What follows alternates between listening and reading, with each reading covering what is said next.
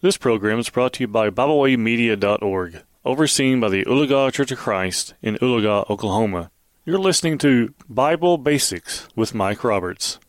I want to welcome you to join us for another lesson in Bible Basics, and the topic of the servant of the Lord.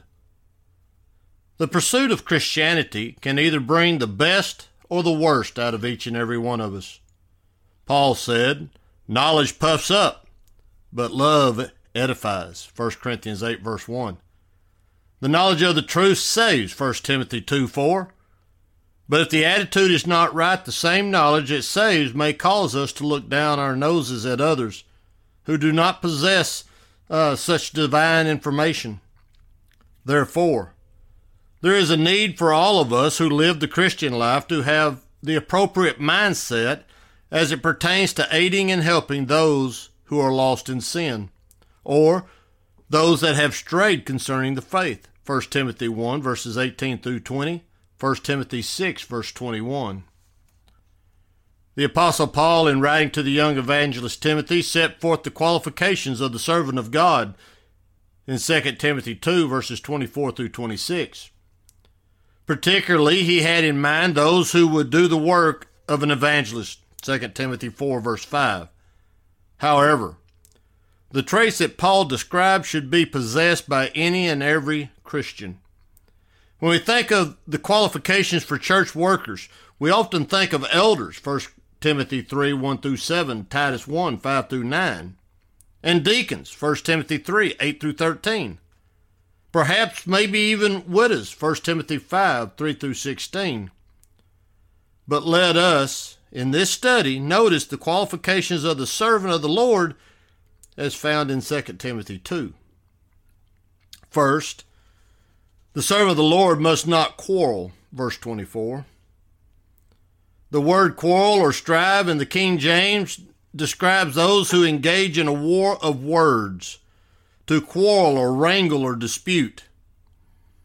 The Bible teaches the need to be set or appointed for the defense of the gospel, Philippians 1:17.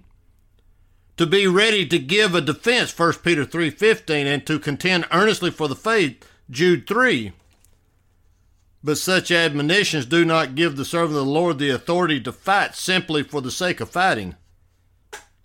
We should pick our battles wisely and never choose to fight over matters that are really of no eternal importance at all, 2 Timothy 2:16 and 23.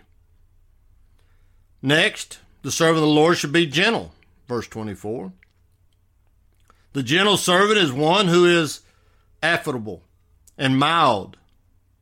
Some would even say meek. The same word is found in 1 Thessalonians 2 and verse 7, where the Apostle Paul wrote, "But we were gentle among you, just as a nursing mother cherishes her own children." A good mother loves and cares for her children and goes out of her way to care for them. They come to her when they are afraid or when they're hurting. The servant of the Lord must have the same heart of love toward those that he instructs. Thirdly, servant of the Lord must be able to teach, verse 24. The idea in the qualification is self-evident. A true servant of God must be able and prepared to teach. Therefore, he or she will put in the time necessary to learn God's word, that he or she may be ready to teach it when the time arises. Ezra chapter 7, verse 10. And then fourthly, the servant of the Lord must be patient. God's man must be forbearing. As God is long-suffering, so must we be. 2 Peter 3, verse 9. Rome was not built in a day, neither is a mature, godly life or an ideal congregation. It takes time and effort. And we need to be patient. And then finally,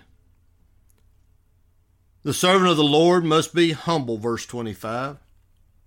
In humility, correcting those who are in opposition to the truth.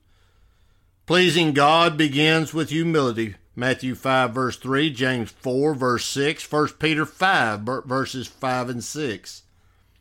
Also, in dealing with others, a humble disposition must reign supreme. Know-it-alls and self-righteous will do more harm than good. The Bible has all the answers, and with effort we can find them. This is the message that must be seen in us as we seek to persuade others to obey the truth of God. 1 Peter 1, verse 22. You see, the servant of the Lord is going to emulate Christ.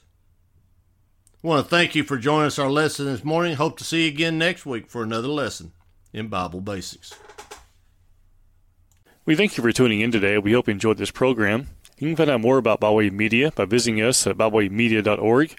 You can also find us on several social media platforms now. We hope you enjoyed this program. We hope you will share with others. And as always, we thank you for listening.